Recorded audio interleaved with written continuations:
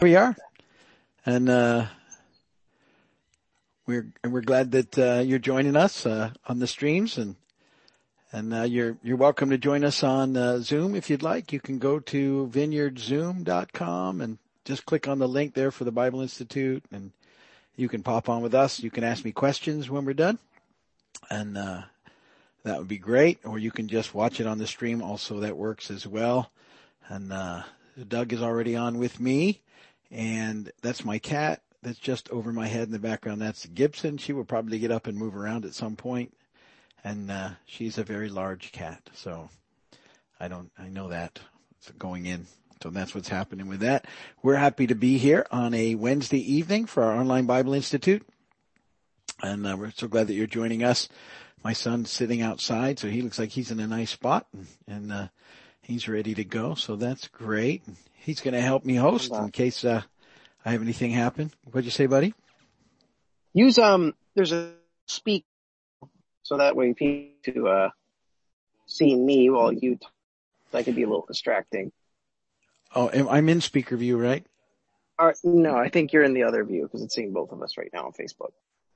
No, well, that's just the way it's set up. So I'm in speaker view. I don't know. They see me when I talk, so go back and mute yourself. Okay. All right. And very good. So let's see. Now I just see you. We're still working all this out. It's good. It's good to have company. Anyway, we're in our Online Bible Institute. We do have an Online Bible Institute. It has 1,080 students in it all over the world, which is kind of fascinating to me to be a part of that. And we've seen people graduate now from several different countries, get actively involved in ministry. We have a lot of graduates here in our own church too, so that's pretty exciting. So we're doing lots of different courses. There's like 120 courses that you can take now from all over the place, lots of different streams of Christian thought, so that you can sort of learn, and I think that's important.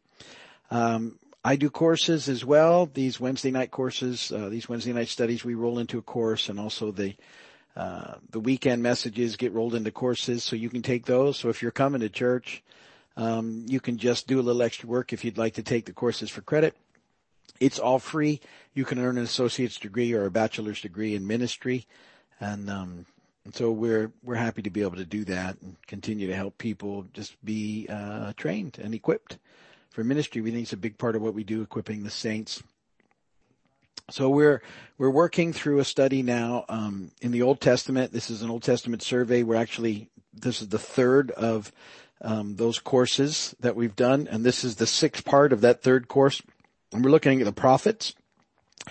We're talking about the minor prophets right now, and they're known as the minor prophets just because the books that they wrote were shorter than those of the major prophets. But they're fascinating books. We looked at Jonah last week, which is one of my favorites. It's only 4 chapters long. Today we're going to talk about Hosea, which is longer than Jonah, but still not considered to be one of the major ones. Hosea writes at about 760 BC. We spent a lot of time in our Old Testament survey trying to, sort of put people in some sort of chronology so you can tell what's going on and at what point in time they were ministering. Hosea 1:1 tells us that the word of the Lord that came to Hosea, son of Beeri, during the reigns of Uzziah, Jotham, Ahaz, and Hezekiah, kings of Judah, and during the reign of Jeroboam, son of Joash, king of Israel. So we know that his ministry was around 760 BC, and he's in the midst of those kingdoms and what he was speaking. Now, Hosea is an interesting story if you've ever read Hosea. Because what Hosea does is he experiences the heartbreak of an unfaithful wife, and it's a picture of what God has experienced with Israel. This whole thing is a big picture of what God has been going through with his people. Hosea 1:2, when the Lord began to speak through Hosea, the Lord said to him, "Go take yourself an adulterous wife and children of unfaithfulness, because the land is guilty of the vilest adultery in departing from the Lord." So that's what's happened now with the people of Israel, is they've turned their back on the Lord.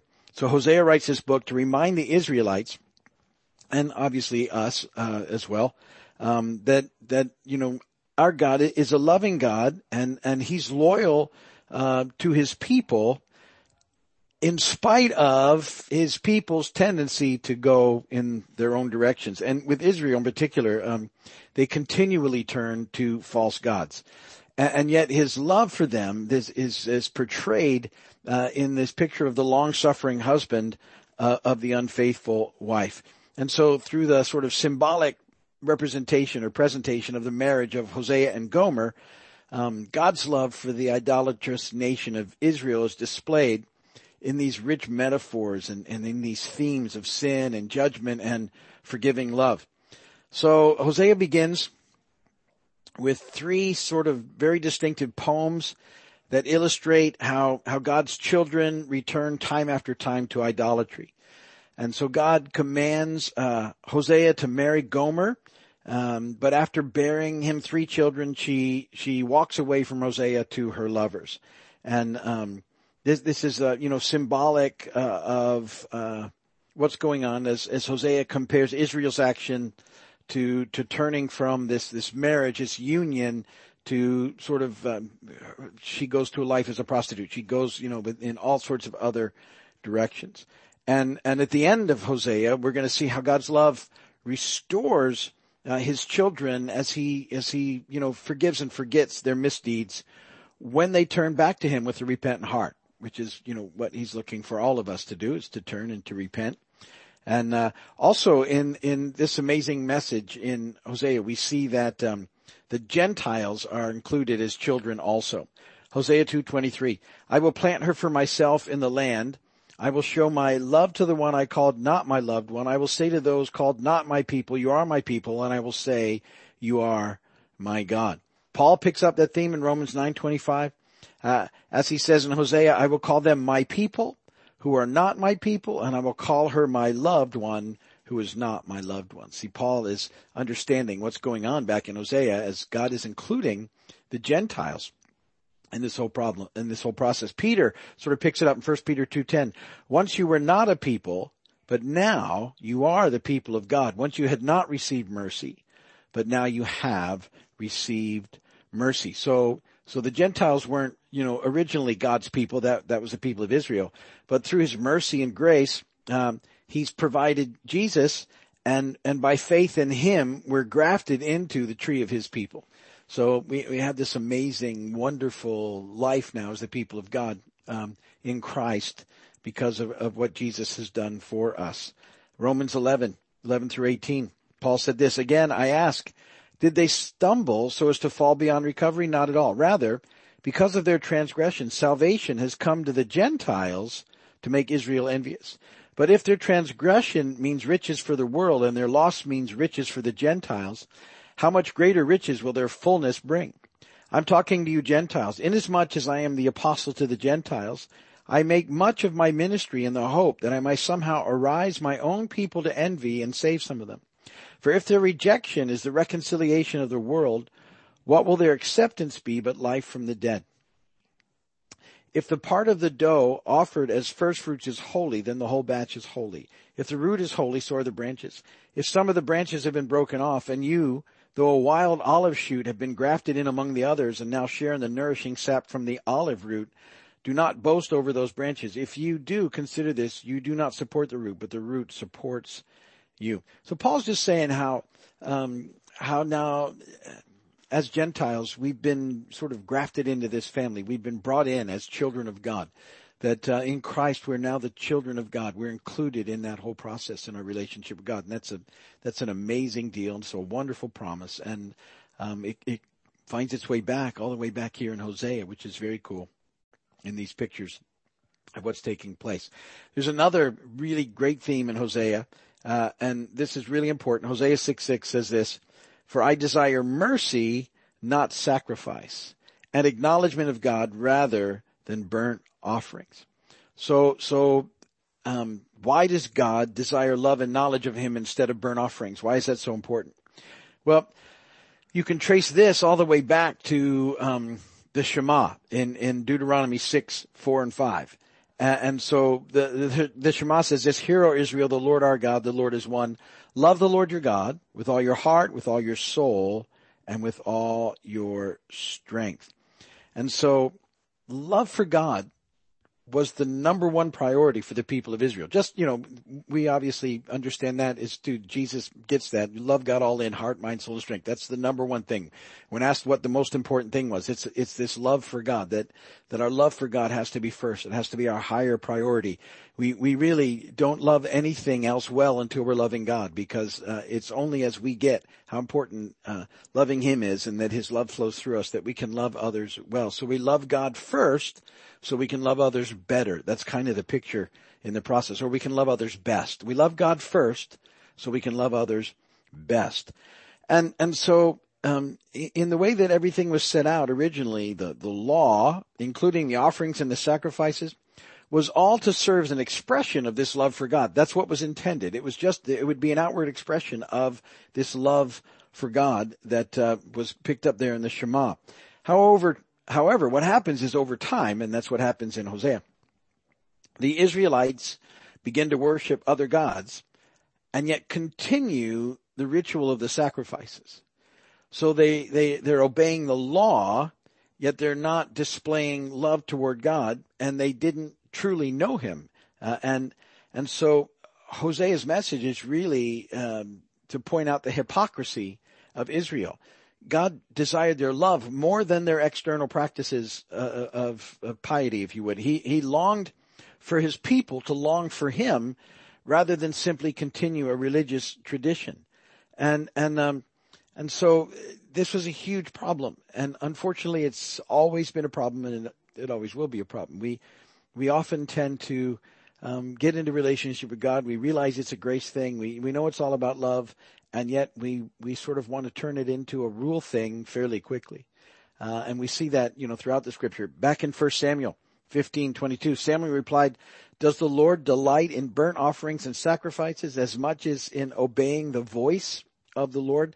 To obey is better than sacrifice, and to heed is better than the fat of rams." See, the whole picture there is, God wants us, and has always wanted His people to love Him and to be in a love relationship with Him. And that if they're doing any sort of ritual instead of loving Him, then it's not what we call them. All those things that we do are never to earn anything from God. It's in response to His love for us and the whole thing. Jesus uses the teachings of Hosea against the Pharisees, who are hypocrites in the ways that I've just been talking about, because they're doing things outwardly, but they don't love God. They've lost that whole process. And He says in Matthew 9, "Go and learn what this means. I desire mercy, not sacrifice. For I came not to call the righteous, but sinners." So without a loving relationship with God, all the rituals in the world couldn't help the Pharisees. They'd lost touch with what that was all about. And we need to be aware of that, because, again, we have this tendency to drift towards being rule followers more than relationship people. And we have to watch it. I've often said we have to be careful. We have a tendency to become sort of Pharisaical pretty quickly. And we always have to be on it. We have to be reminded, and we have to remember that it's about our inward life with God. It's about a relationship with God. It's not just about getting everything sort of cleaned up on the outside. The most important thing is what's happening on the inside. And so we need to be aware of that. Now, obviously with Jesus, our relationship now is in the Holy Spirit, and the Holy Spirit writes things on our hearts. We're not under the Old Testament Jewish law, but this principle is still the same in Hosea 6:6. And so we have to be careful not just to participate in sort of religious rituals or even Christian rituals, and yet in our hearts not really be full in and all in towards the Lord. And so that's what's going on in Hosea 6:6. And then another big thing towards the end of Hosea is about God's forgiveness and how amazing God's forgiveness is. Hosea 14:2-4. "Take words with you and return to the Lord. Say to Him, forgive all our sins and receive us graciously, that we may offer the fruit of our lips. Assyria cannot save us. We will not mount war horses. We will never again say our gods to what our own hands have made. for in you the fatherless find compassion. I will hear their waywardness and love them freely, for my anger has turned away from them. See, it's a picture of repentance and God's amazing forgiveness for us. And it's almost hard to grasp. 1 John 1:9 says, if we confess our sins, he's faithful and just, will forgive us our sins and purify us from all unrighteousness.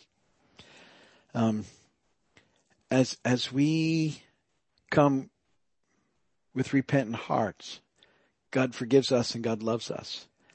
And, the reality is we've all gone so far off in our own direction. We've all gone and done things that we shouldn't have done. And yet, whenever we turn, we repent, we come to the Lord, his love for us, his forgiveness for us is amazing.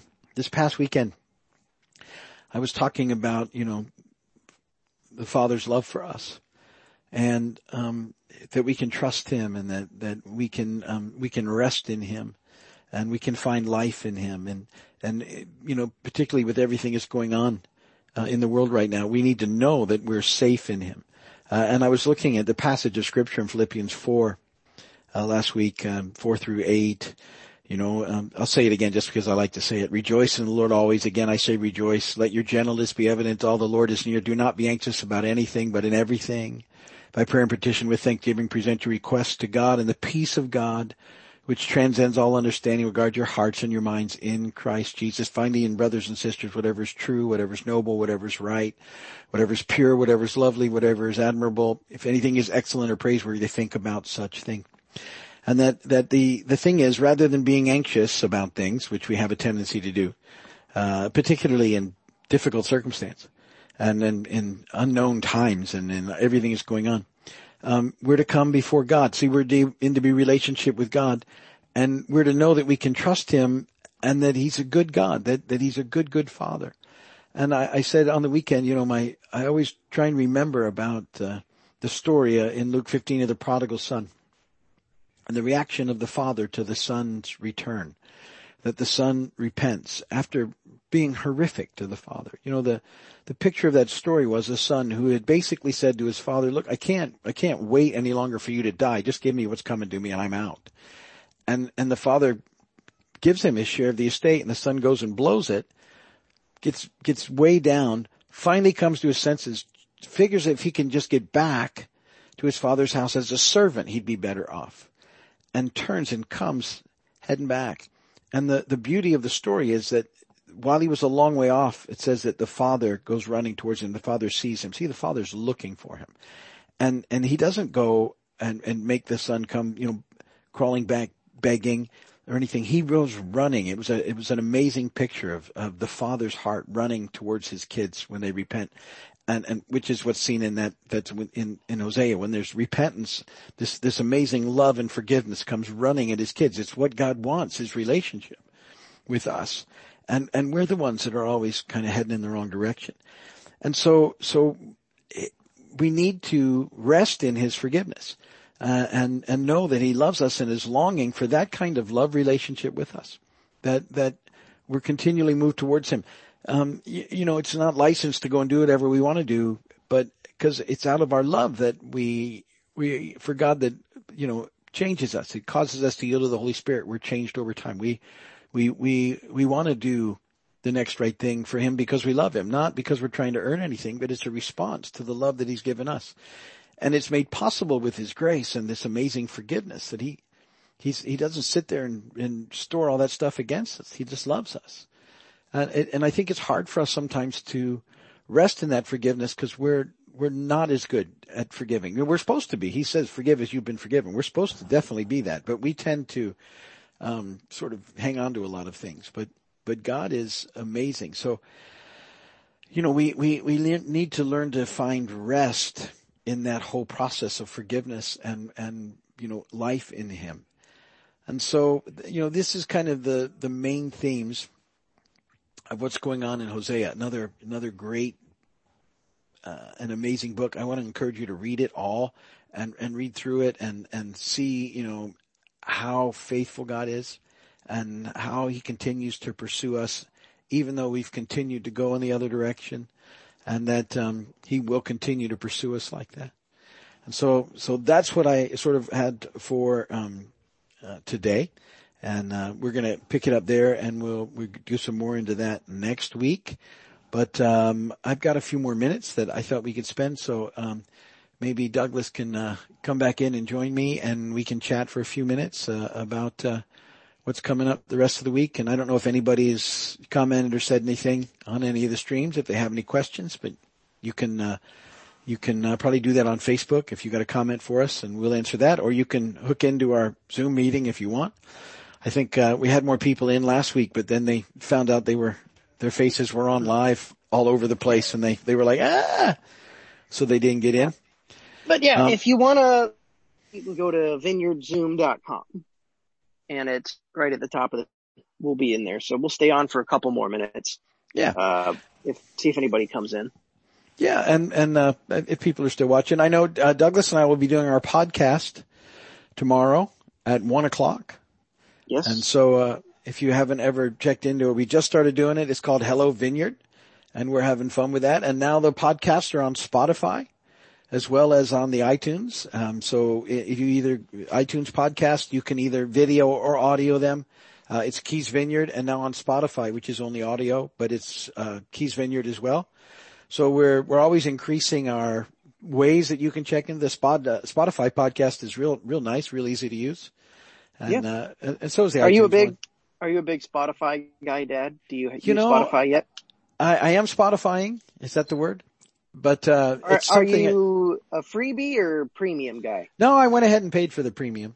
I like to use the Spotify when I'm out on my runs, and yep. I just listen to the worship streams, and it's very cool. I was, the other day that I was listening to, I just hit one of the buttons on the worship streams, and it's really good because I was like, all the songs that were there are songs that we've been doing. So I like to think that even though we're down here basically in the middle of nowhere, we're at least on the cutting edge of contemporary Christian music, which I enjoy. So yeah, I love Spotify too. So that's what I use. Well, good. And so that's it. So the podcast tomorrow at 1:00. Don't forget, we got an outreach on Saturday.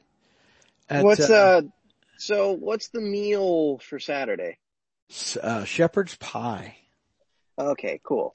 Yeah, that's a good meal. We did brick pressed chicken today, which went over really well. Good. I'm going to be making that tomorrow night. Good. Nice looking meal. Shepherd's pie will be very good, and that's going out Saturday, God willing, along with toilet paper and paper towel. I'm going to share some stats on the weekend, but I can do it right now.